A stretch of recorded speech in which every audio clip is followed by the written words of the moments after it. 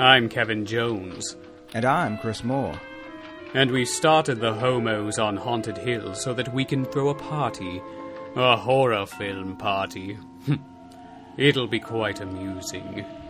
There'll be madmen and chainsaws and ghosts and perhaps even a few murders. You're all invited.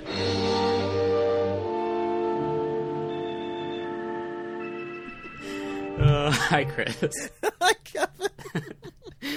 Oh, we just had a good conversation before we started. We did. Just about life and this absurd year. I don't even know. It's the worst. It's the absolute worst. Yeah, but we got some fun today. So some vroom vroom, right? That's the sound a car makes, I think. I don't know anything about cars. Go grease lightning. Yeah, that's all I know about cars. That's the extent of my car knowledge. Oh, I do know that it is week 1 of our Cruising Month series. We cruising for a bruising. Because I guess we're doing a whole month of road horror movies. Yes. Yeah. We're going on the road. It's a special in-depth expose of life on the road. It's going to be pretty informative, I think. Yeah. It's not about the destination, but the journey. We're just enjoying the trip. Indeed. I know some podcasts are doing a lot of like isolation and plague stuff right now, but I feel like we're already living that. So who wants that, Let's go back and remember a time when we went on road trips. Yeah. I know it's kind of hard to remember that because it's really been a while. Although for some of you motherfuckers, you're still going on them, and I got a bone to pick. How about you don't? I don't care for that. So let's get in our pretend automobile and take a pretend journey with these lovely films that we'll be showcasing this month. Where nothing bad could ever go wrong. I mean, what could happen? You pick up a hitchhiker, it's going to be fun for the whole family. I mean, that's what I think. I don't know if it's going to turn out that way, but you guys will share some finger fries and some homoerotic subtext, and it'll be a good time. I mean, that's a win-win for me. Yeah. That's all I want from a hitchhiker. Yeah, we're really starting with one of the best in the genre, and also I would say the gayest in this subgenre too, which we'll get into. Oh yeah, it's a really good time, and I think I mentioned, guys, on the podcast that I went back and revisited this a couple months ago and just really fell in love with it. And this time around, I think I liked it even more. I think it's a really tight little thriller, and Chris, you said you liked it more this time around too, right? I did. I hadn't seen it for about 10 years, and this is, I think, only my second time to watch it all the way through. So I was very impressed this time. Yeah, there's a lot of good stuff in this one, and we'll get into that. So before we start that, have you watched anything this week that grabbed you? I watched a movie called Beyond Evil. And it stars John Saxon and Linda Day George from Pieces. Pieces. Who does that not scream movie. Bastard this time, but I wish that she had. But she we need does to cover get, Pieces sometime. Oh my god, yes please. I'm obsessed with that movie so much. She gets possessed by the spirit of a female ghost in a house.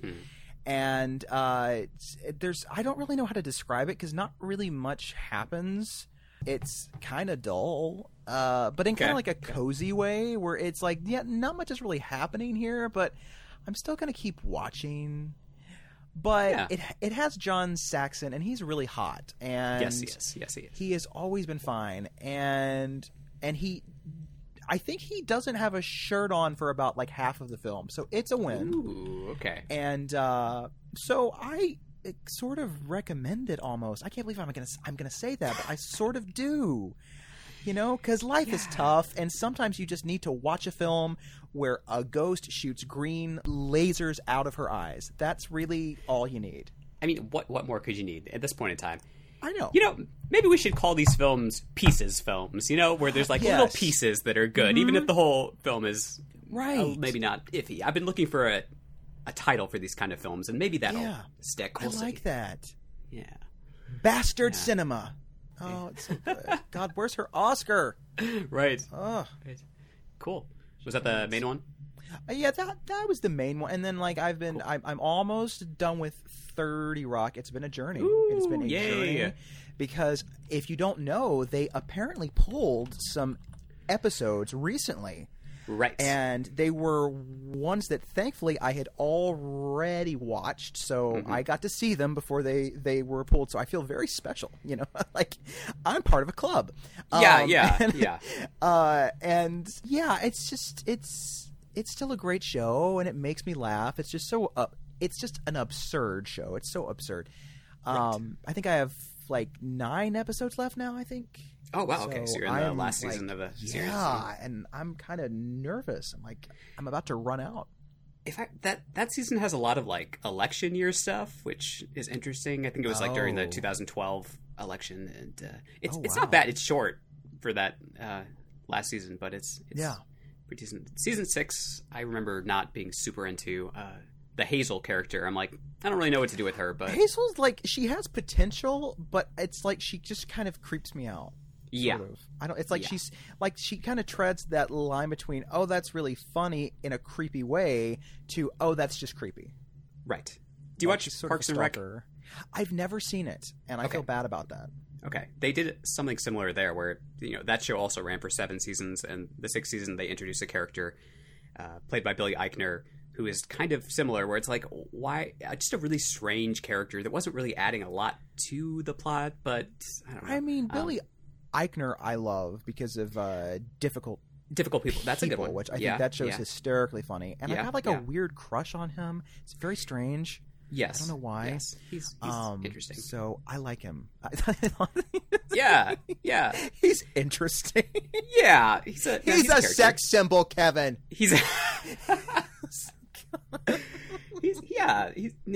I don't know. He's just not one of those people I've spent a lot of time thinking about. But I do. Okay, I have a shrine that's right behind me right now. I respect you and your choices. And yes, I think folks, this is a great time to go watch 30 Rock if you've never seen it. I think it's one of those shows that never really got the love that it was always a critical favorite. It always won awards, but it always had a really small viewership, and I think to some degree that's why they were able to get away with some of the things they did, because I kind of think so too. It took several years for people to be like, oh, there's some stuff in here that was kind of, depending how you look at it, either boundary pushing or going too far, right? And there was also some weird stuff. This is off topic kind of, but right before season 6 started, where Tracy Morgan went on this big like rampage. Do you remember this? He did this big stand-up routine where he was kind of saying like, if he had a gay son, he would kill him, and it was just this weird thing. So then they kind of they kind of write that into the story at the beginning of season 6 with the Idiots Are People 2 episode. Oh right, yeah. But then it ends up being really weird because at the end of it, like they do that thing where it's like, well, I guess both parties are guilty here, and it's like, no, actually, it's just the person saying the shit. Like, I think that's always sort of the problem with the way. Look, I love Tina Fey, but the way she approaches some of these issues on the show, like she tries to do them in a smart way, but it ends up being like, okay, well, everybody needs to chill out, and I think. On some level, I appreciate that, but on another level, I think it goes a little too far. And it's like, some people are clearly at fault here, and we need to acknowledge that. And I think that's why, particularly one of the blackface episodes, I think kind of tries to do that as well. I can see that. And it's kind of bizarre that the show did blackface even more than once here. I know. It's not just like one thing. It's like, well, we have to pull 3 episodes. Right. Like, and this wasn't like the 1980s, folks. This was like the 2000s. Like they were trying to make a point with it. And like, I guess that means something, but at the same time, it's like the imagery is still, so rooted in so many bad things that you should have known better, And the weird thing is that one of the blackface episodes has Oprah in it, and it's like she signed on to do this episode knowing this was here. Like, that's interesting. I'm of the opinion that whatever Oprah says we should do is what we should do. Like I believe in her. I do. Yeah, yeah. That's the very Liz Lemon viewpoint. It actually is. Yeah, I think maybe she rubbed off on me a bit, but I really do believe in that. Yeah. Oprah said we should exercise more and not eat after 7 p.m. Sounds reasonable. Like, right. Yeah. I love Oprah. I miss her. I miss her show. I really do. Yeah. I sound like a 65-year-old stay-at-home mom, but I really do. I'll just die if I don't get that recipe. Yeah. I'll just die if I don't get to watch Oprah Winfrey show. I'll just die if I don't find out what her favorite things are this week. I was just about to go there, yeah. A blender and a cookbook. A subscription to Goop. Oh, my. I can get vajazzled. Oh, gosh. Oh, yeah. And yet Goop is still a thing. Can we discuss that? Mm-hmm. Oprah's basically gone in the sense that she doesn't have a show. I mean, she has a network, but she's not really on it that much. And yet Goop is still just around. Yeah. Doing her weird thing. I don't get it. Gwyneth Paltrow, man. She's, good actress, though. I like her as an actress, but that's why she confuses me, because I'm like, I like you when you act, but then you speak in real life, and I'm like, I don't like you anymore. Right. I don't get it. I hate that. Why did they make it so difficult on us to like them? It's like, you have talent. Like, just, I don't know. I get so mad about that. Yeah. It's Hollywood just it seems to turn people into monsters to a large degree too. Maybe it does. I don't know. It bothers me. Yeah. The seedy underbelly of it all, and it's very Neon Demon. Yeah. Oh yeah. Yeah. Which I don't think we'll ever be covering on here. But do you like Neon Demon? I don't really like Neon Demon, but I would be curious to rewatch it again, because I've only seen it once, and leaving the theater, I was like, amazing music score, loved it. Great vibes, it looks great. It's a vibe movie for sure, yeah. But what the fuck was that? Like, I don't. Yeah. It's like, so it's about like cannibalism to stay young. I don't know. I was like, could we explore like the last like 15 minutes of the film a bit more? Like maybe cut some of the first half out and like expand the last act a bit. Right. Because it was like, it was starting to get kind of interesting, and then it was just like, and we're done. Mm-hmm. It's like, no, you got to show us. It's one of those movies that has been kind of wiped from my memory, so I need to. I wouldn't mind go back and revisit either, but I just remember having a not super positive outlook at the time. But who knows? Things have changed since then. So things have that was at the beginning of the elevated horror movement. I'm putting on my monocle right now as I say that, because I can't just call them horror films. They're elevated horror. Wait, is that Chris, or is it the Monopoly guy? I can't tell. It's I write for Medium and and Vox or whatever. I don't know. We're here with the cast of Clue here today, folks. And... Oh, I wish. Oh, that'd be so amazing. If only. God. That's a Madeline Kahn, can you hear me? Oh, God. I wish to commune with the spirit of Madeline Kahn. This whole year has just been flames on the side of my face. She is the icon of this year. She is, yes. Ugh. Oh, I love her so much. Icon of my life, really. I know. Yeah, I mean, I think there's a Madeline Kahn for every moment in life. That's the beauty of Madeline Kahn. Yep. You have I'm Tired, Madeline Kahn. You have Full Flames on the Side of My Face, Madeline Kahn. Yeah. You have Help, I'm Stuck in an Elevator, Madeline Kahn from the cult classic Mixed Nuts, which no one has ever seen. The Paper Moon, Madeline Kahn, whatever was going on there. Yeah. Come over and sit next to Trixie with my nice tits or whatever she said. So she's so good. She can do anything, man. I loved her. She was a gem. Yeah. Why did she have to leave? And we still have all the Kardashians. Like, can't we make a trade-off? Trade-off, right? A Kardashian for a Khan. That's that would be something we need to consider. Mm-hmm. Yeah, if only. Yeah, I haven't watched a ton this week either. I watched, at least horror-wise, or at least, I guess, noteworthy horror-wise. I watched Death Row Game Show. Have you seen that? The fuck is that, Kevin? It's okay. It's this movie from 1987. Let me read you the plot synopsis here. It's Chuck Toddins, the host of a game show featuring death row convicts competing in a life or death contest in hopes of cheating the executioner, or at the very least winning some nice prizes for their next of kin. It's really kind of interesting. It's very peculiar and very like non-PC, kind of dark comedy-esque, kind of in that like Angel vibe, I would say, that kind of sleazy, exploitative fun. I feel like you would like it because I know you like Angel a lot, but it's that kind of vibe throughout. I wouldn't necessarily call it straight horror. Again, it's more kind of dark comedy, but I like the kind of game show aspect of it all, and it's interesting. I don't remember how I even saw. I feel like someone had just posted about it on like Letterboxd or something. It's one of those movies that had just fallen into obscurity, and I was like, okay, this sounds interesting. So I popped it on, and I was like, okay, I appreciate aspects of this just because it was willing to take chances in one of those movies. I need to watch that then. That actually kind of sounds fun. I feel like it'd be up your alley. But yeah, it was interesting. And then the other thing was Bone Tomahawk from 2015. Oh, I still have not seen that. I liked it. Not as gung-ho about it as some people. It's one of those movies that doesn't really become a horror movie until the last like 30 minutes. And so you have a lot of just kind of walking around, and Westerns aren't really my thing in general, but me either. Yeah. It seems like a very straight person genre. I don't know too many queer people that are really into Westerns, you know?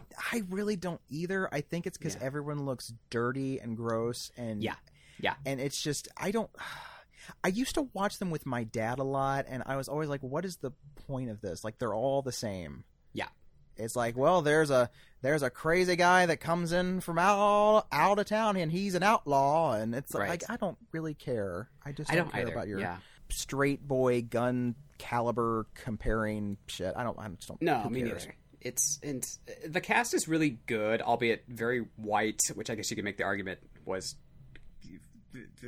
because of the time, but I don't know. I get a little bit tired of that argument. Right, but it has like Kurt Russell and David Arquette and Matthew Fox and Patrick Wilson and Lily Simmons. So it's a pretty good like mix of genre people there. But I don't know.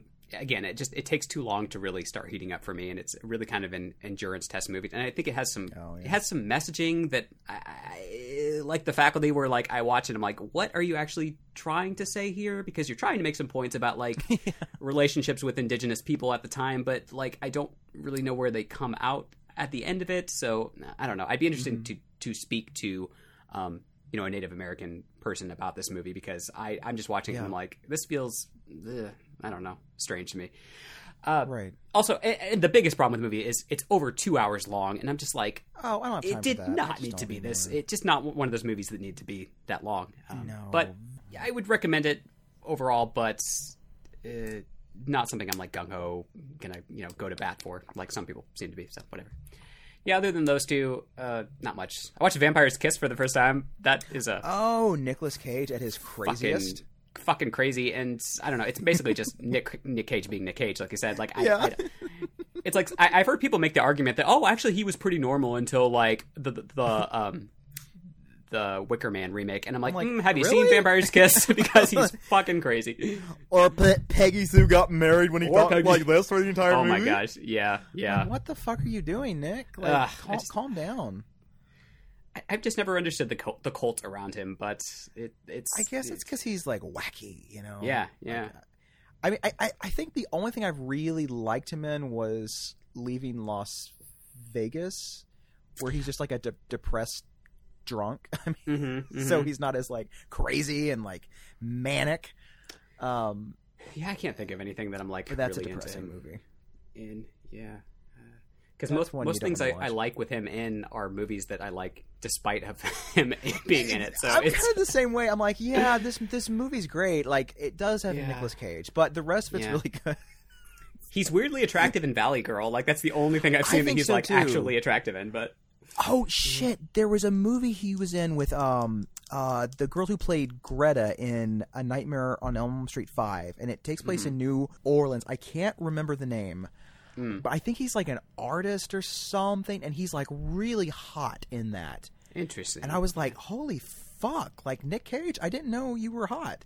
Yeah, I don't often get an urge to watch like National Treasure or anything else. So it's a Oh, Kevin, you know you do. I Everybody does. It's on the Disney Plus. Oh God. I think. I don't know.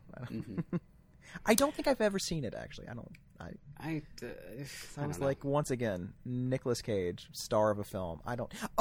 Face Off. I like that because Travolta is also a ham, and so them playing one another is heaven. Yes, because they're both so over the top. Yeah. So hammy in that movie. That is one of those movies that like could have only been made in the 90s. You're watching this and you're like, I know. This is so 90s. This is so great.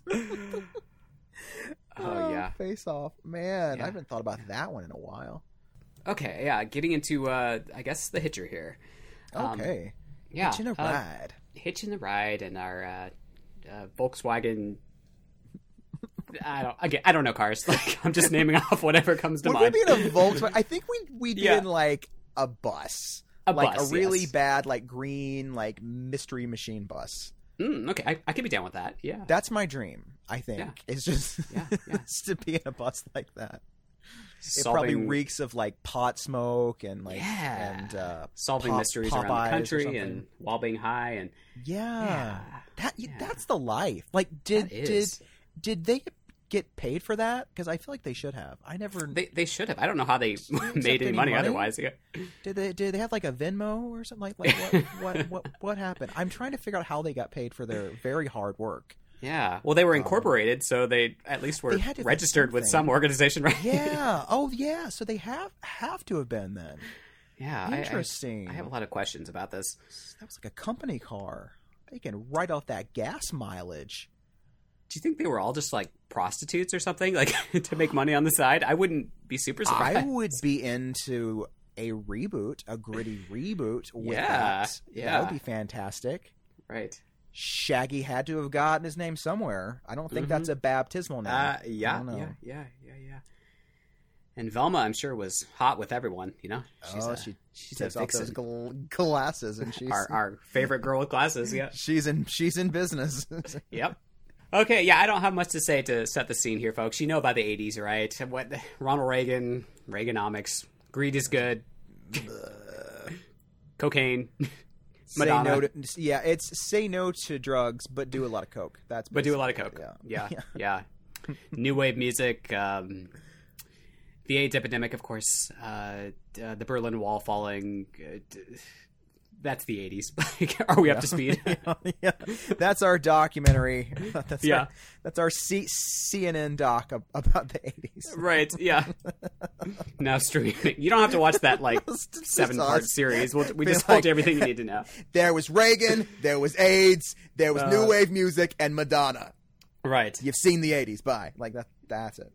Yeah. The Iran-Contra, it's the end of the world as we know, and I would walk 500 miles, and I would, it's, what else? Like a virgin, Like a virgin. Could have been so beautiful. Yeah, Tiffany, yeah, that was the thing. Tiffany, a lot of girls who like to play in shopping malls. Oh yeah, shopping malls, yeah. Tiffany, Debbie Gibson. People like that, Jem and the Holograms. Wonderful, yes. The Hitcher, here we go. Directed by Robert Harmon, who had also directed Nowhere to Run. Actually, I think that was after this. And, of course, Wes Craven presents They from 2002 or whatever it was. And I've got some thoughts about that later. I got some thoughts. Okay, yeah. I haven't seen that one in forever. But me either.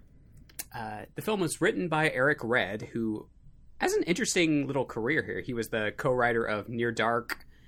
He was the writer-director of Body Parts, Bad Moon, and 100 Feet. Bad Moon's an interesting little werewolf flick. I'm not in love with it, but it has some, kind of interesting things there.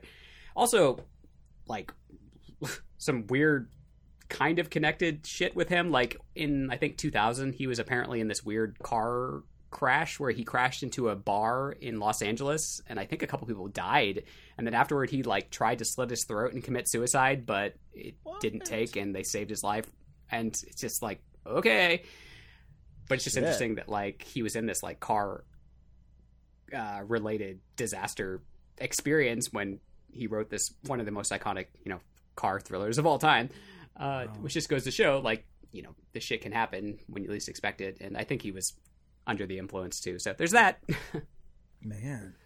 Yeah.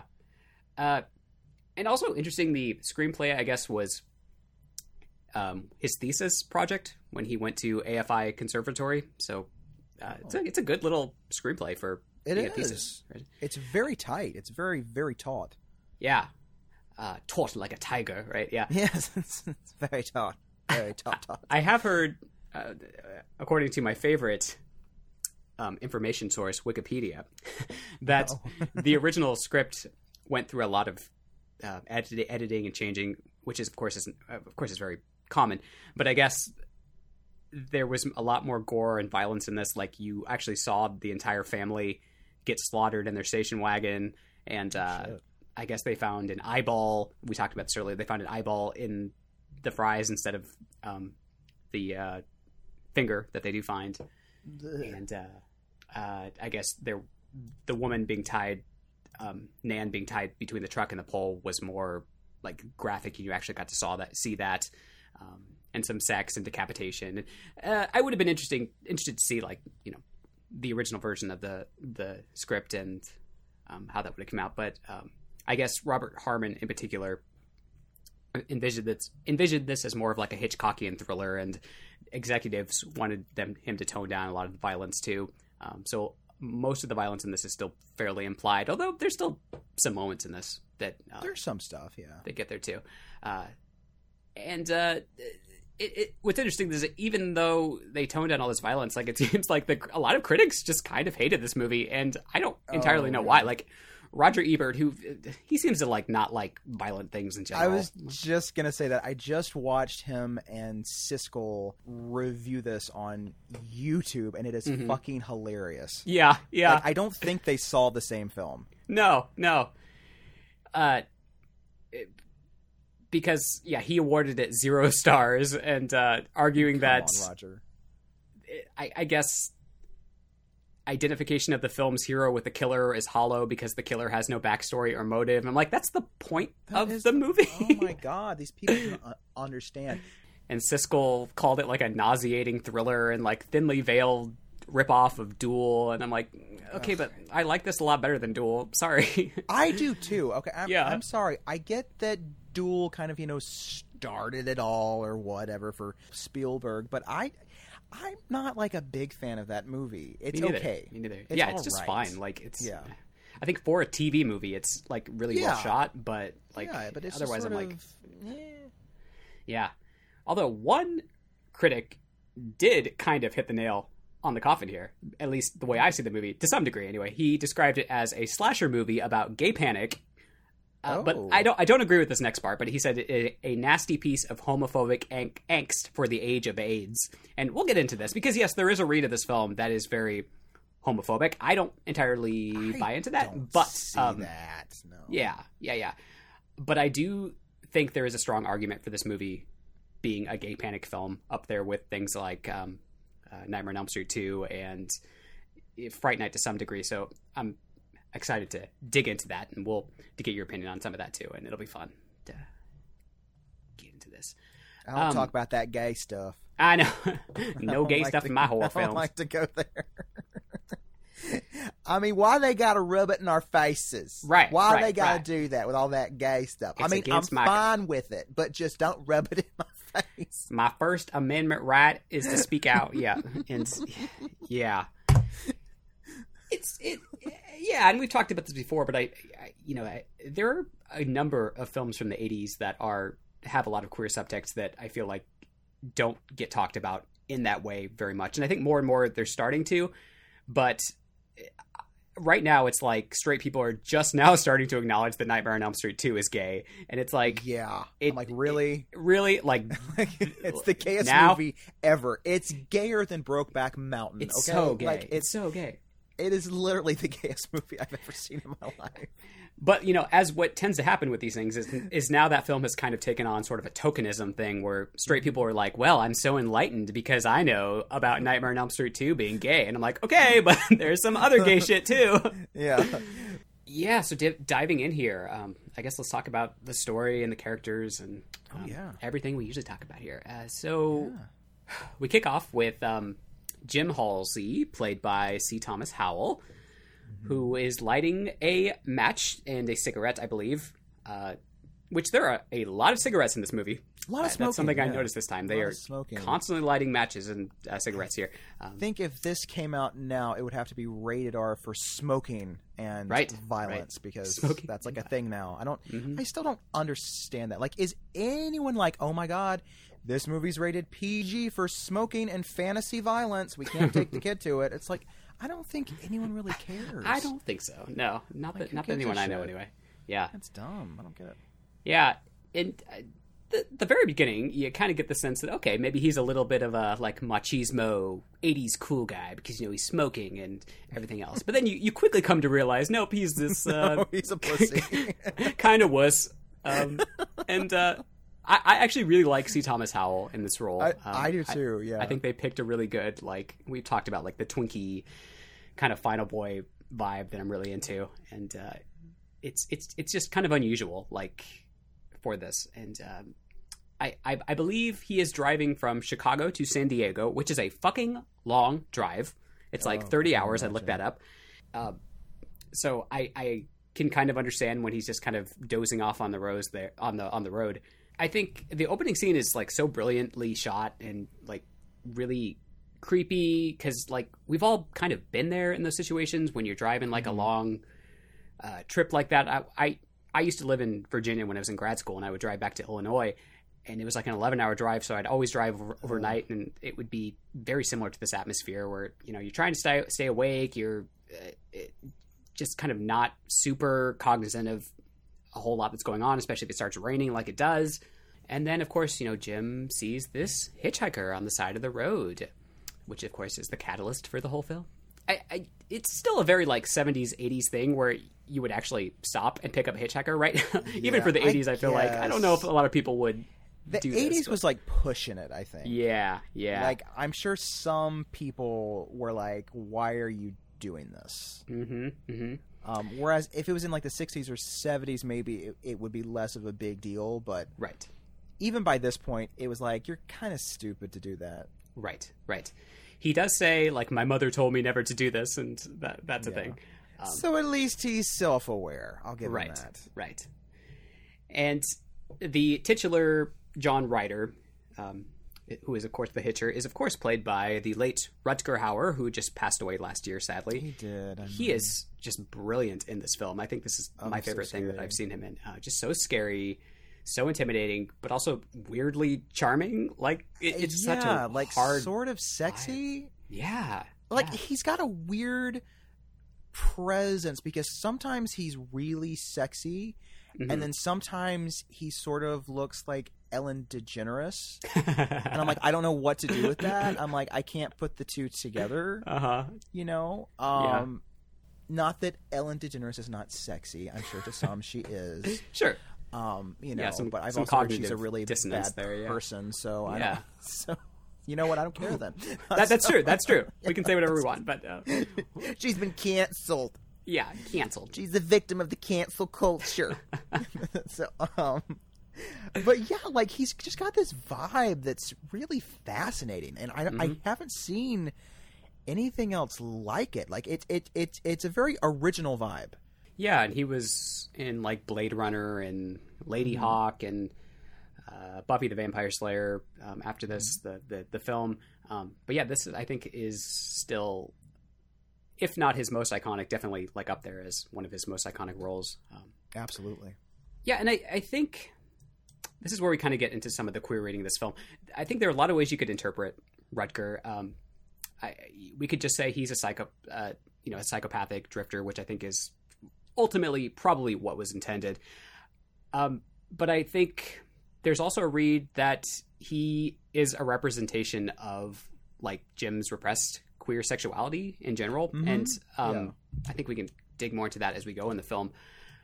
But there are a couple things that kind of support that in my mind here. I guess there's also you can make an argument that I don't really like reads like this, but like that with Jim like kind of falling asleep on the road, that like this is all some kind of weird dream and it's like purgatory and blah blah blah blah blah. I don't buy into that. If he woke up at the end and it was a motherfucking dream, I would have taken my disc out and just broken it into 1,000 pieces. Those are the worst endings. They are, and they still do them to this day. I see one at least once a year. I'm like, is this still happening? Like, nobody likes these endings. Who is supporting these endings? I don't. It's like I wasn't really on board with the movie, but then they ended it, and it was all a dream. I was like, "That's so cool! I've never seen that before." And now I love it. It's like, who are you? Oh my gosh! Yeah, it's like, take a seat, Dwight. Right. So the first thing that kind of supports this queer reading is just this whole initial car scene between them. It's just so much sexual tension here. Oh, the tension! Oh my god! Yeah. It kind of starts with Ryder like asking for a cigarette, which again, a lot of smoking in this film, and you can see them both kind of, and you can see them both kind of cruising each other, like glancing at each other, like looking up and down, and then at one point, Ryder, of course, slams his hand down on Jim's knee, and I just feel the fire in my loins at that moment. You bet he does. It's not the only thing he wants to slam. Yeah. And Jim just continues to get more and more paranoid, of course. And Ryder describes how, like, he had already hitched with a ride with someone else that night, and he cut off the guy's legs and arms and head. Which it's interesting that Ryder seems to be like hitching rides with men for the most part. First of all, because he does say this is a man, and also like because this film is. And I know this kind of read is a little trite, but whatever. Because it's set during the AIDS epidemic and everything. A lot of men were, losing limbs and due to the complications of AIDS at the time. Right. And just the way he describes like cutting these men into pieces, is you could draw some kind of parallel there, right? With if he is a representation of, I don't necessarily see him as a representation of like being gay. I see him as a representation of all the fears that come with that, right. Things like getting AIDS or being pushed out of your family and all those negative things, especially in the 80s, that could happen if we're doing a queer reading in this film, which again, I don't know if it was intended, but it's still fun to think about here. So political. I know, we're getting a little political in here. Pick up your feet. That's deep. Yeah. I find this film very queer, and I guess I'm interested why I never see it on any list. Like even like specific lists that are like, oh, this is like a homoerotic film from the 80s, and it'll have like, Nightmare, like we said, and maybe Fright Night, and a couple others. But like Lost Boys, I almost maybe. never, Lost Boys, and and of course like the Hunger. That one is of course actual queerness. Yeah, that's like legitimate les action. Legitimate les. I think people overlook that one a bit because it's like, oh, girls will be girls, and it's like, no, they are like legitimately like lesbian, bisexual, Well, I think Susan Sarandon said that in the original script, the seduction scene was supposed to be played that she was like kind of drunk, and that's why she was sort of taken advantage of by Catherine Deneuve. And she said, why would someone have to be drunk to be seduced by Catherine Deneuve? For real. I'm like, right? I mean, because I would do it. Like I would do it. Gay as the day is long, and I'm like, Catherine Deneuve. Like, I would maybe. That's a fun one. We'll have to find it. I know we were talking about maybe doing some like gay vampire type movies, and that might be fun to cover. That movie is like more style than substance, but like vampire films I like. I like all the gay ones. Right. Me too. But yeah, what is fascinating also about that scene is that there's like no scoring, and I love a good score, but I think it's more effective that way too. And you just get the kind of ambient noises of things going on outside, and with the construction workers, Which, okay, here's another like little queer bit where they stop. Yeah. You remember this where they stop and they get pulled over. And okay, first of all, he asks for a cigarette. Again, the construction worker. God, so many this is cigarettes in this movie. Cancer so much. Yeah. And then he notices Ryder's hand, like basically in Jim's crotch, right? And he's like, "All right, the road's clear now. Get going, sweethearts." Yeah. And it's kind of a derogatory remark, but at the same time, he doesn't look like really like hateful about it. It's just very like, okay, you two lovebirds have fun with the rest of your kids. Night. Yeah. So that's kind of interesting. Seedy motel and yeah. So that's fascinating. Yeah, it's because it's not. It's you're right though. It's not a derogatory thing. It's just a sort of a playful like, oh, okay, that's what you guys are doing. All right. Which I will say this: if the film had taken a different direction, and gone into porno land, I think it would be a very successful film too. You know, I mean, I think they'd be a very attractive couple. Yeah, and then we get things just get gayer and gayer because then we get probably like the most like overtly homosexual scene in this film where he's just kind of running the switchblade up and down Jim's face in a very seductive manner, right? And like he is clearly getting off on this, and it seems like Jim is to some degree, even though he's obviously scared for his life.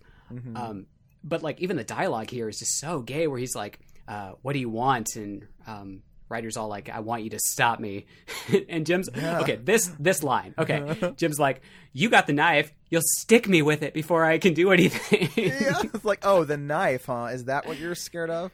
And nobody says that. Nobody says stick me with it. You say no, like you'll stab me with it or something like that. It like cut me. I don't know. Yeah. Unless you're in like a production of West Side Story, nobody says you'll stick me with this knife. Like, I'll stick it to you, you dirty jet. Yeah. So I just get so many queer vibes from that scene. Totally. And it's just like, and once again, like you said, that just the ambient noise of the rain and just the way that it's shot too. It's like it's beautifully shot. Yeah. Very sexy and atmospheric, and it's, oh God, it's beautiful. Yeah, and he keeps running that blade up and down Jim's face, and Jim's like, "I'll do anything." And then Ryder says, "I want you to stop me, and like, tell me you want to die." And again, if you do the queer reading here, it's like he is sort of telling Jim to, push away these queer thoughts. Like, I want to see you try. And then when he says, "Tell me you want to die," it's like, give in to me because, all the negative things that could happen with, being open about being gay. But there's, again, a lot of like queer undertones there, and I'm just fascinated by it. I think it's also interesting, we talked about this, a little bit earlier, how you don't really ever get any backstory about Ryder. No, he's just kind really of this thing. No, he's just kind of this force. So it's kind of, I kind of like those killers sometimes because you could interpret it however you want to interpret it. And that's why I think he must have been intended as to be some kind of a almost like metaphysical kind of supernatural threat in some ways. You get that vibe, right? Yeah, because he does always conveniently show up a lot, like. Right when he's got a good shot at killing someone or planting a piece of evidence or something, he's always conveniently there. Right. So he's like this boogeyman who just sort of shows up when he wants. Right. And I think there's another read of this film. God, you read this film in so many ways, but like where it's like a high tension deal where like this is sort of just Jim manifesting him the whole time. And I don't love those, but I think wouldn't like that. No, because there's so many logical inconsistencies with that. But I think that is something you could make with this film to some degree. Because it's like, how would Jim have gotten himself out of the prison cell and killed everybody? It's like it would be a bit much. Right. But that didn't stop high tension. It did not stop high tension, which I do like that movie, but it I think it works better on movie. Works better on a thematic level than it does. Yeah. The themes, though, I think are kind of, why I sort of apply some of those to this movie, though, because I think the fighting with the repressed sexuality. Oh, definitely, I think definitely comes through here as well. Absolutely. And then Jim finally pushes Ryder out of the car and is all excited because he thinks he's now overcome his gay feelings. If you read this as a queer film, and then he's like, "Yay! Fuck you, dude!" But in the words of the very gay Stu Macher, but wait, there's more. You're gonna love this, baby. It's a scream. My mom and dad are gonna be so angry. So mad at me. Yeah, there you go. Oh God, I didn't realize how gay I got in this notes, but like, there's a lot of gay stuff here. So Jim keeps driving. He spots a family driving a Volkswagen, and so gay. You could read this family as like the traditional family that he wants someday, because he's just kind of waving to those kids, and he's really happy about it. And then, you know, of course, he finds them dead on the road, or at least the implication, because blood is like seeping from the car. Yeah. I seem to remember that scene being a lot gorier the first time I saw it. And watching it last night, I was like, there's no gore. Like, there's just the blood on the shoes. Yeah. And so I started to think, did I compare it to, like, the remake, maybe? And I'm, like, confusing them? Because maybe the remake had that scene, but it was gorier. I can't remember. Yeah, I think the remake did get more into... Although I can't remember if it was a family in the remake. It might have just been one guy, actually, because it's pretty dark here with him killing the whole family. But yeah, so much of the violence in this movie is implied, but it's implied in such a smart way that, like, you do remember things being like gorier than they actually are. Yeah. Because this entire film, I kept thinking, I swear this was gorier. Yeah, I agree. It's kind of a situation where... And I think that's why he was going for like a Hitchcockian angle here, because Hitchcock's films, I think, are kind of that same way too, where like with Psycho, like there's not a lot of, you know, blood and gore in that movie, but like people still remember it, the horrific scenes. And it's sort of a testament to him as a filmmaker that he was able to pull this off, and people still regard this as, I think most people consider this a horror film, like a horror / thriller anyway. And yet there's not a ton of like gore and stuff, and so you know it's impressive in his part. So Jim tries to warn the family, but it's no good, and then he finds the blood-soaked car, and again it's like, you know, if you read it as the queer reading, that the queerness will destroy, you know, the traditional family, and the sort of personification of his gayness, the Ryder character has literally killed his dream of having a family in the future. And interesting. So Jim stops at an abandoned gas station. Ryder throws some keys at him, more cat and mouse antics, blah, blah, blah, blah, blah. And then he stops at another gas station, and then Ryder comes like hurling up and like blows up this entire gas station with a match. It's nuts. A lot of fire in this movie, a lot of big explosions. Because it's cleansing. It's cleansing his gay soul. There you go. Yeah. There you go. Thank you for backing me up on this. I'm starting to read into it more. Now you're on the vibe. Here you go. And he also takes a lot of showers, which is cleansing. Does, yes. There's a cleansing shower scene. Yeah. The only like male nudity in this film is like him. So there's the only like nudity in general. I mean, if it counts, I mean, if it counts, yeah. I don't really see much, but true. And then we meet Nash, who's of course played by Jennifer Jason Leigh. One of my favorite actresses of all time. I always forget she's in this. I watch it and I'm like, oh yeah, you're in this. Because like she doesn't really do that much. Like it's not a great part. I mean, she's just kind of a girl who's sort of bored with being a waitress, and so she decides to hitch up to this guy who is wanted for murder. Yeah. Because I guess she's just bored. Like she never really explains like why she's doing this or why she believes him so much.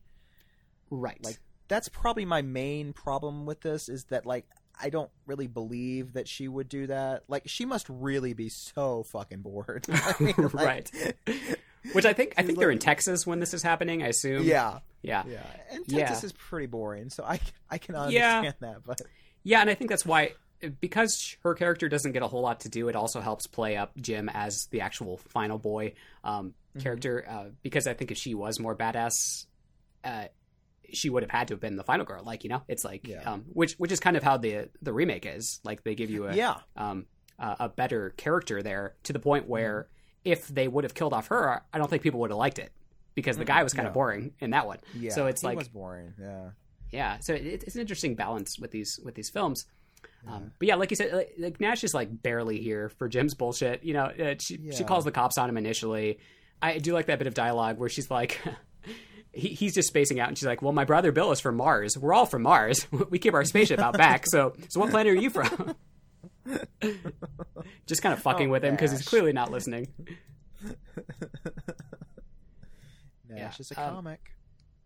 And then we get the iconic Jim almost eating a finger scene, which is just kind of hilarious, but so gross. I screamed when I saw that. Yeah. I was so disturbed by that. It just comes out of nowhere. I immediately started laughing really hard. I was like, that's so fucking sick. It's so gross because I love French fries so much. Yep. And I put myself in his shoes, and I was like, if I was eating French fries and I saw a fucking finger, like, I would never eat them again. Right. Yeah, I think that's kind of the thing with this movie too, that even though it is so dark, there is like this weird kind of underlying camp at a couple moments like that, where it's like, it's sort of funny. It's so absurd, you know? It's like, just, there's a finger in my fries.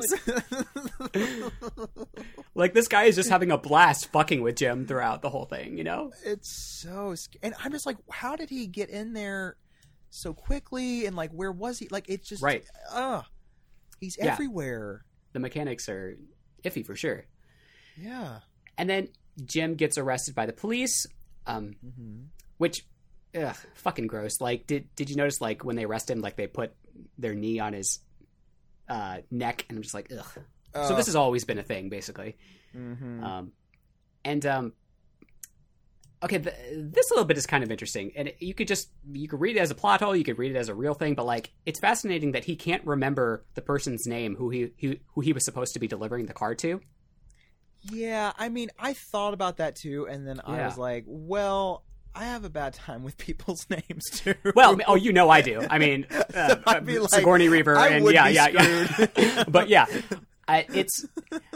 but I think if you were to do a high tension read of this film, which I would not recommend, but if you were, that is one bit of evidence there that he is sort of blocking this repressed memory, perhaps, of stealing this car from someone.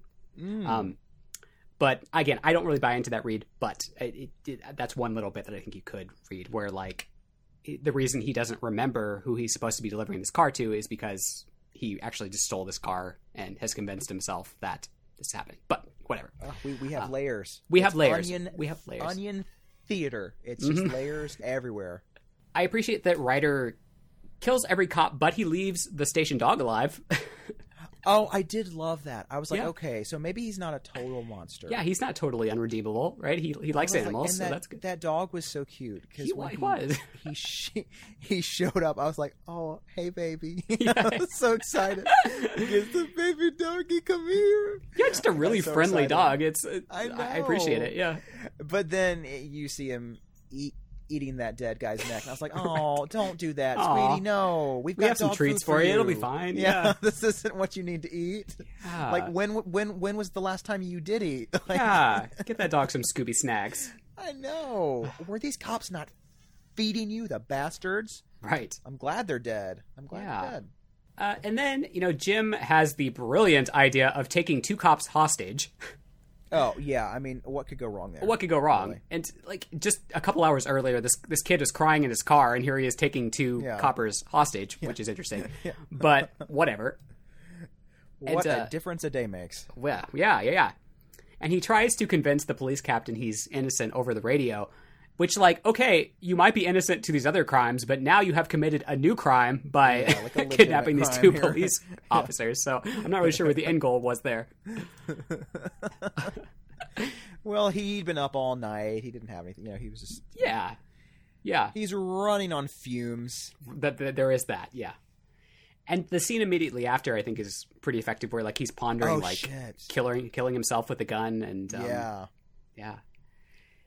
And that kind of plays into the queerness too, with the whole, like, I can't deal with this part of myself because of all this, and I'm going to take my own life because of that, and it's really dark and depressing. And I think he plays that scene really well, too. I think C. Thomas Howell is really effective in that moment. You know, I will say this. He has the guts to actually show genuine vulnerability. And a lot of actors cannot do that. A lot of this is just him screaming, crying, and just being basically pathetic. Yeah. And I wouldn't be shocked if they offered this part to a lot of guys that turned it down because they couldn't bring themselves to do that. Very true. Very true. Because a lot of guys just can't do that. They're like scared to even show any kind of emotion. Mm-hmm. Yeah, we love a good emotional Twinkie final boy here. Hell yeah. We're here for it. Let's see. Then he's almost kind of like catatonic when he goes into this cafe. He's just like, I'm fine. This is fine. Everything is fine.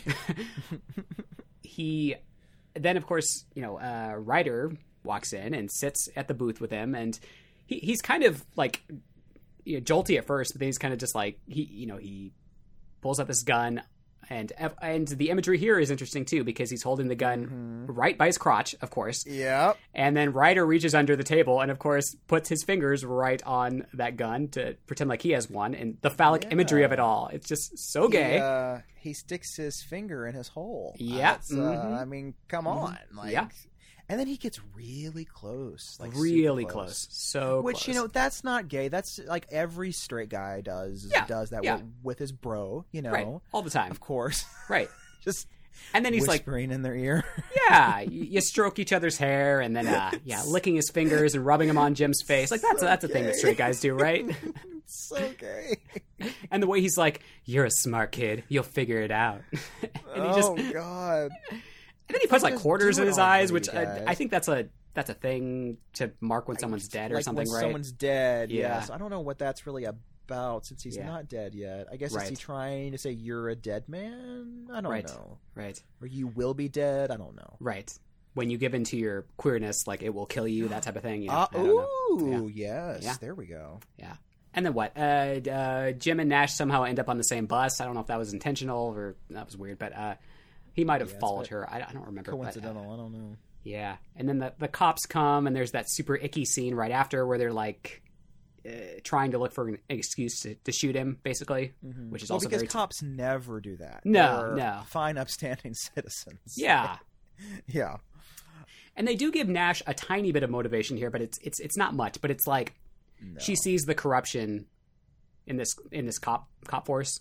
Particularly, and she's like, "Nope, I'm going to take things into my own hands now." But it's a big leap, because she suddenly takes this gun and is defending this person who she just met. Yeah, she's like, "I'm going to fight the corrupt system." I'm right? Like, since when? Like, yeah, what? I didn't get this before, but okay. Yeah, it's a good change. Like I support it, but I didn't really build up to it. Again, like you said, I think she was just really bored. Like she was looking for something. Yeah. And then we get like just one of the most insane car chase scenes, like in all time. Oh God, right? It's so well done. And for some reason, I was under the impression because I've only seen this once, and I kept thinking that this was like a nice kind of small, low budget kind of a movie, with like 3 or 4 characters. And then this fucking car chase comes with like a helicopter. Right. And I'm like, this is a fucking journey movie. This is a huge thing. It's like the never ending story of horror films. It's like a quest. Yeah. I'm like, what? Wait, I don't remember all this action and explosions. Yeah. I was like, wait a second. This looks like it actually costs. They put some money into this. Make. Yeah. And like Robert Harmon had not done a whole lot before this, so it's really impressive, like that he pulled this film off because it looks great. Yeah, and all these action set pieces and stuff. And I'm not even like a huge action person, but like I'm not either. Really into these scenes, and they're great. Fantastic. Yeah, because first he takes out the 2 helicopters, or that's coming. First he takes out the 2 cop cars. Yeah. And then the motherfucking helicopter just bursts out of nowhere. It just like rises up from behind them. Yeah. It's like, here I am. Here I am. So, remember me? Release the Kraken, basically. Yeah. I'm like, what else do they have? Like, is like a SWAT team going to come out of the cacti? Like, what's going on? This is like the O.J. Simpson chase here, right? It really is. So fucking crazy. I couldn't believe it. I had totally forgotten about all of this. And I was so impressed. It's really well done. Although then it's fucking hilarious because Ryder just like pulls out the gun, takes a couple shots at this helicopter, and just like sends it spiraling down to the ground. Just like a couple of shots. It's like a tiny gun. It's like a pistol. I'm like, I thought maybe like at least like a shotgun. I don't know, something larger scale might do it. But I was like, 2 little shots from a little pistol, is that going to do it? I don't know much about that. I'm not big into the crime world anymore. Right.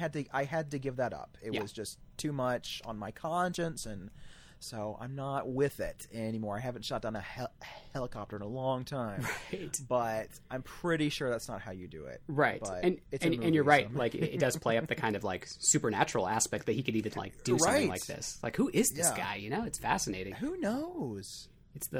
He is, like, in a sense, kind of a, you know, he doesn't have a mask, but, like, he is kind of one of those 80s kind of killers, like, you know, Michael Myers and, you know, Jason, where, like, he can just do anything, seemingly, you know. Yeah, he just, like, shows up.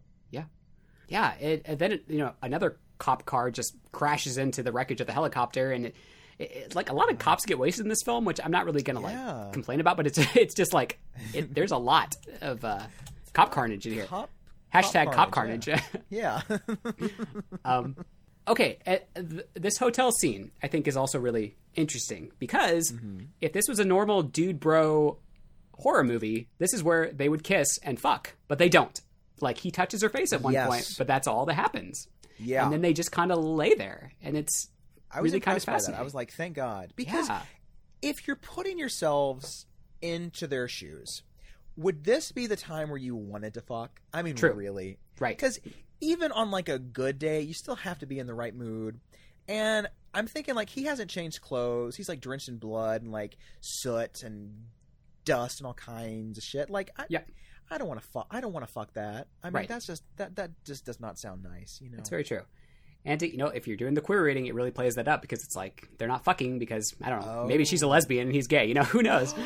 She could be a lesbian. Yeah. I mean, her fashion sense is a little lesbianist. Yeah. Lesbian. Lesbiance, really. That. I could see that. Yeah. Maybe. Yeah.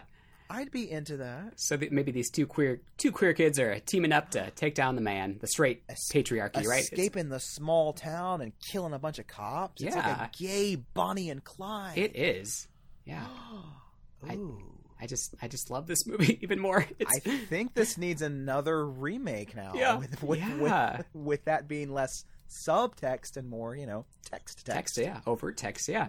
Yeah. And then, you know, you get some gym shower scenes, like we said. Not a whole lot of nudity, but just enough to keep you invested. Not enough. It's just some chest. You know, if you're into twink chest, it's very good for you. You know, and God, how fucking creepy is that scene with Ryder just like standing in the shadows of the hotel room? How did he get in there? Once again, how? I mean, what? I'm assuming they locked the fucking door because they don't seem stupid. I mean, and. He couldn't have just climbed through the window because it was right above her. Right. Like, what? How? Yep. His little supernatural ass just teleporting in. Yeah, it doesn't make any sense. And that's the kind of, like, high-tension what the fuckery that I'm like, what is going on here? You know, it's like... terrifying. But it's still so creepy, yeah. And then it leads to, of course, the scene that most people... you know, usually cite when they talk about this movie where Nan is tied up and gagged between 2 trucks. And, oh, God, it's awful. Yeah. Okay, then we get some more queerness because Jim he confronts Ryder, and he is pretty much literally given a choice between pursuing a straight traditional relationship life with Nan or pursuing a queer kind of deviant lifestyle with Ryder by allowing him to live. And when given that choice, he ultimately chooses the gay option. Oh my God! You really are. This is very smart. I like this. Thank you. Every once in a while, I have a couple moments here. This is brilliant work. I don't know why. Like, I just really was vibing with the queerness of this one. Yeah. Whereas sometimes I'll watch a movie and someone will be like, "Oh, this, and this." I'm like, I didn't get any of that, but okay. Yeah, it's like, oh, it has a drag queen character. Yeah, I guess it's. Yeah, I guess that's kind of gay. Okay. Yeah. Yeah. So yeah, I think he ultimately. You know, chooses to allow Ryder to live, which in a sense, allows any potential relationship he could have had with Nan to be severed. Pardon the pun. Oh boy, yeah, you could say that. Sure. Yeah. And it's kind of gay the way Ryder's like, squeeze the trigger, and I know. Yeah, because it's kind of shot a lot like that first pickup scene. Like it's got like similar lighting and angles and stuff. That's true. That's true. And they're speaking very softly, and it's confined space, and wow, it's nice. I like it. Yeah. But then, like, once she's pulled apart, it's like, for some reason, the transition always feels really weird. True. Because it's like that weird, like, fade to black. Yeah. I think it feels weird. Yeah, it's like, are we cutting to commercial? Like what? What's happening? Yeah. They really tried to downplay it, and it's it becomes very. If they just maybe like if they showed like some reaction shots instead. True. And just kind of held on those, that might have worked more. Yeah, because apparently that was the scene that the studio had the biggest issue with. So I guess that's why they just kept trying to find ways to cut it down. It's effective enough, but yeah, I would have liked to have seen without studio meddling. You know. Yeah. And then, okay, the last 10 minutes I think require some suspension of belief. I mean, so do other parts in the film, but because he gets taken in by the cops, but now they're super nice to him, and they're like, "Sorry for all you've been through." And it's like he just held cops hostage, and for all they know, he was working with Ryder. Like they don't know anything about this kid. It's a little absurd. And side notes, for any Buffy fans, the sergeant who is interrogating Ryder is he plays the principal Snyder on Buffy the Vampire Slayer, and Rutger Hauer was in the Buffy movies. That's kind of a fun little connection there. I actually read that a lot of these cops were played by character actors, like famous character actors. I don't know them all. One of the ones in the first police station scene is Gene Davis, who is the brother of Brad Davis, who was in Cruising, since it's Cruising month, and was also in 10 to Midnight, where he played a serial killer who kills completely in the nude. Which is something I don't think we've seen much of. That's a very memorable film there. Really only because of that. Because of that, yeah. Yeah. As a gimmick. Because he has nothing to be ashamed of. That's all I'm going to say. No. Yeah. Yeah, you're Mr. Movie Phone, Chris. I appreciate it. Like, give me some trivia about Movie Phone. Yeah, you have a kind of Movie Phone voice too. You could pull it off. Yeah. What if I did that now? Just welcome to Movie Phone. Yeah. What else? Some more gay shit. Jim offers Ryder his hand and like pulls him in like they're gonna kiss, and then he spits on him instead, which is kind of kinky. Oh yeah, he's into that. And then Jimmy. DeGravy. And then Jimmy Boy holds yet another cop hostage. I mean, what is it with him in this? I mean, my God. What? I just don't see how he thinks this is going to go, Yeah. And then strong choices. Right. And then you get to the final climax where, Ryder he has somehow acquired a giant shotgun and broken out of this armored police car. And I'm like, okay. Why not? And at this point. Yeah. And then he comes like hurling through the windshield of Jim's car like a fucking bat from hell. It's so crazy. Scary as shit. I was like, oh fuck, he's actually going to do that. And then he just does it. And he grabs him by the collar like he's going to pull him in for a kiss or something. And then I believe Jim just hits the brakes and he goes flying out of the car. And Jim hits him with the car, right? Yes, it's hit with the car, and so he's kind of down for the count. He's and then I think they get out of the car, and that's when all the gunplay starts, right? Right. Because Jim, I think, goes up to him and he's like, "Are you dead?" And he's just kind of rubbing the gun on him, which again, some phallic imagery there. Sure, the gun. And then and then Ryder, of course, jumps up because you should know it's a horror movie, and it's a horror movie. They're never dead.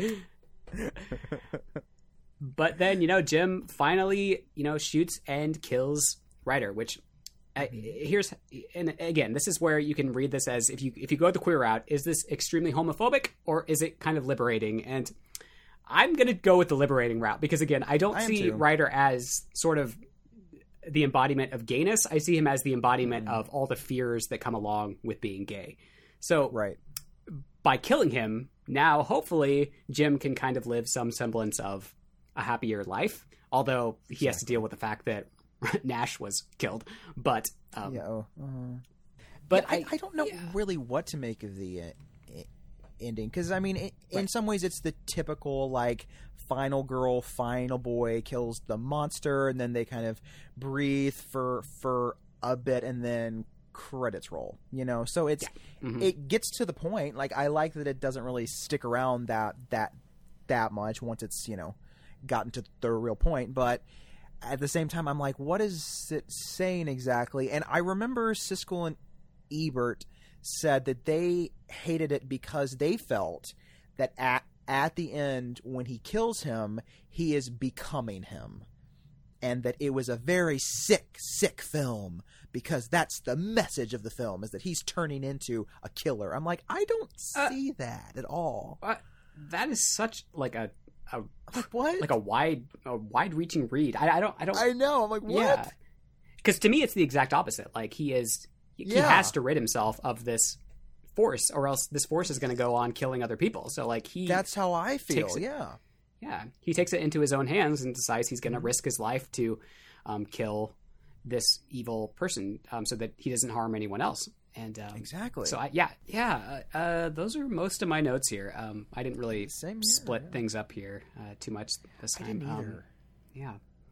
It's a really effective road thriller, and kind of sensory overload, and it keeps you invested throughout the whole thing. And I think the ending is a little iffy, but we've talked about these kind of films before, where I'm kind of just like, whatever, like I'm just gonna roll with it. I think it's not the most exciting ending in the world, but it's it serves a purpose. Yeah, and I think especially with the queer reading, it invites some interesting questions there. It's like, because depending how you read that, it could be either very homophobic, or it could be very sort of life affirming and liberating. So it's like, is he killing his gay feelings completely?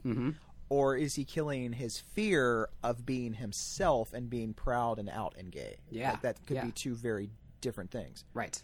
And I choose to believe the latter. Right. Yeah.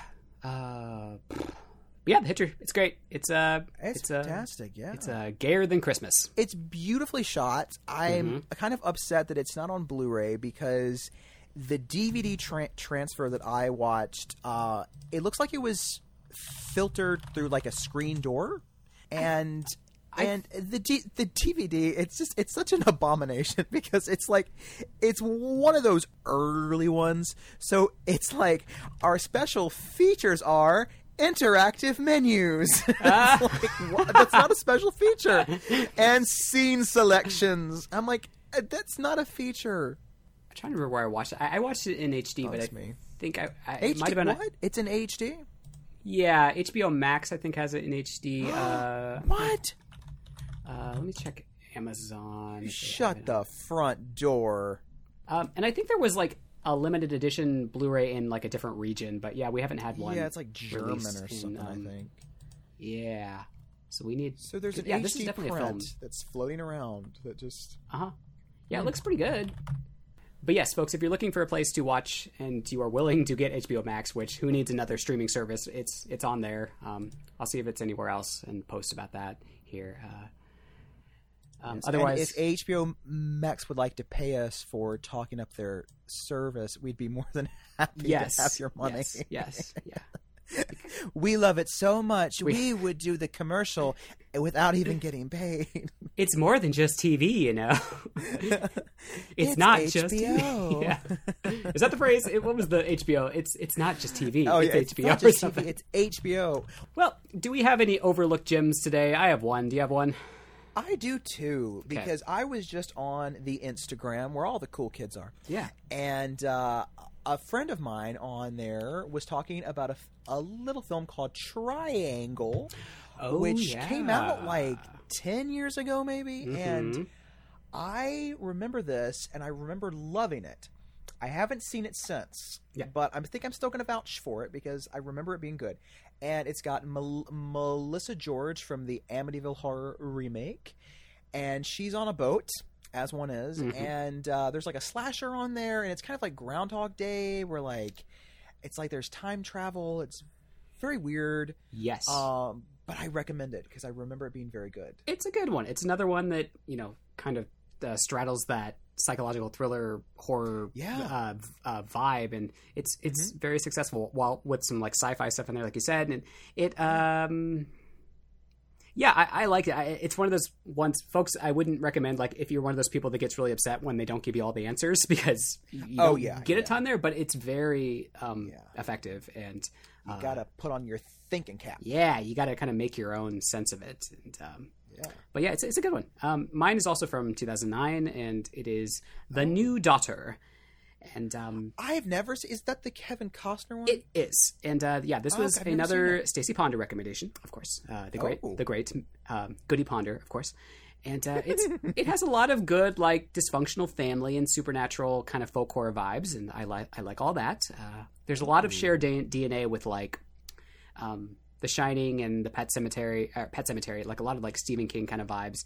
I found it like affecting and pretty creepy, and there's some good like solid creature effects too. And it's just strange because I never hear people talk about this film. Like when I saw Stacey mention it, I was like, what the hell is that movie? Like I thought I knew like every movie from 2009, but it's a nice little buried gem there, so I recommend it.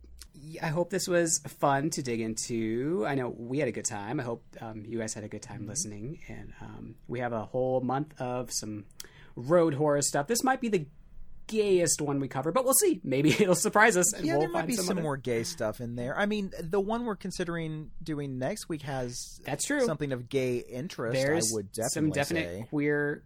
Yeah, we're starting out with two, I would say, classics, and then we get some like interesting like we'll see. We have some options, but like well, it'll be fun to dig into. They're lesser known films.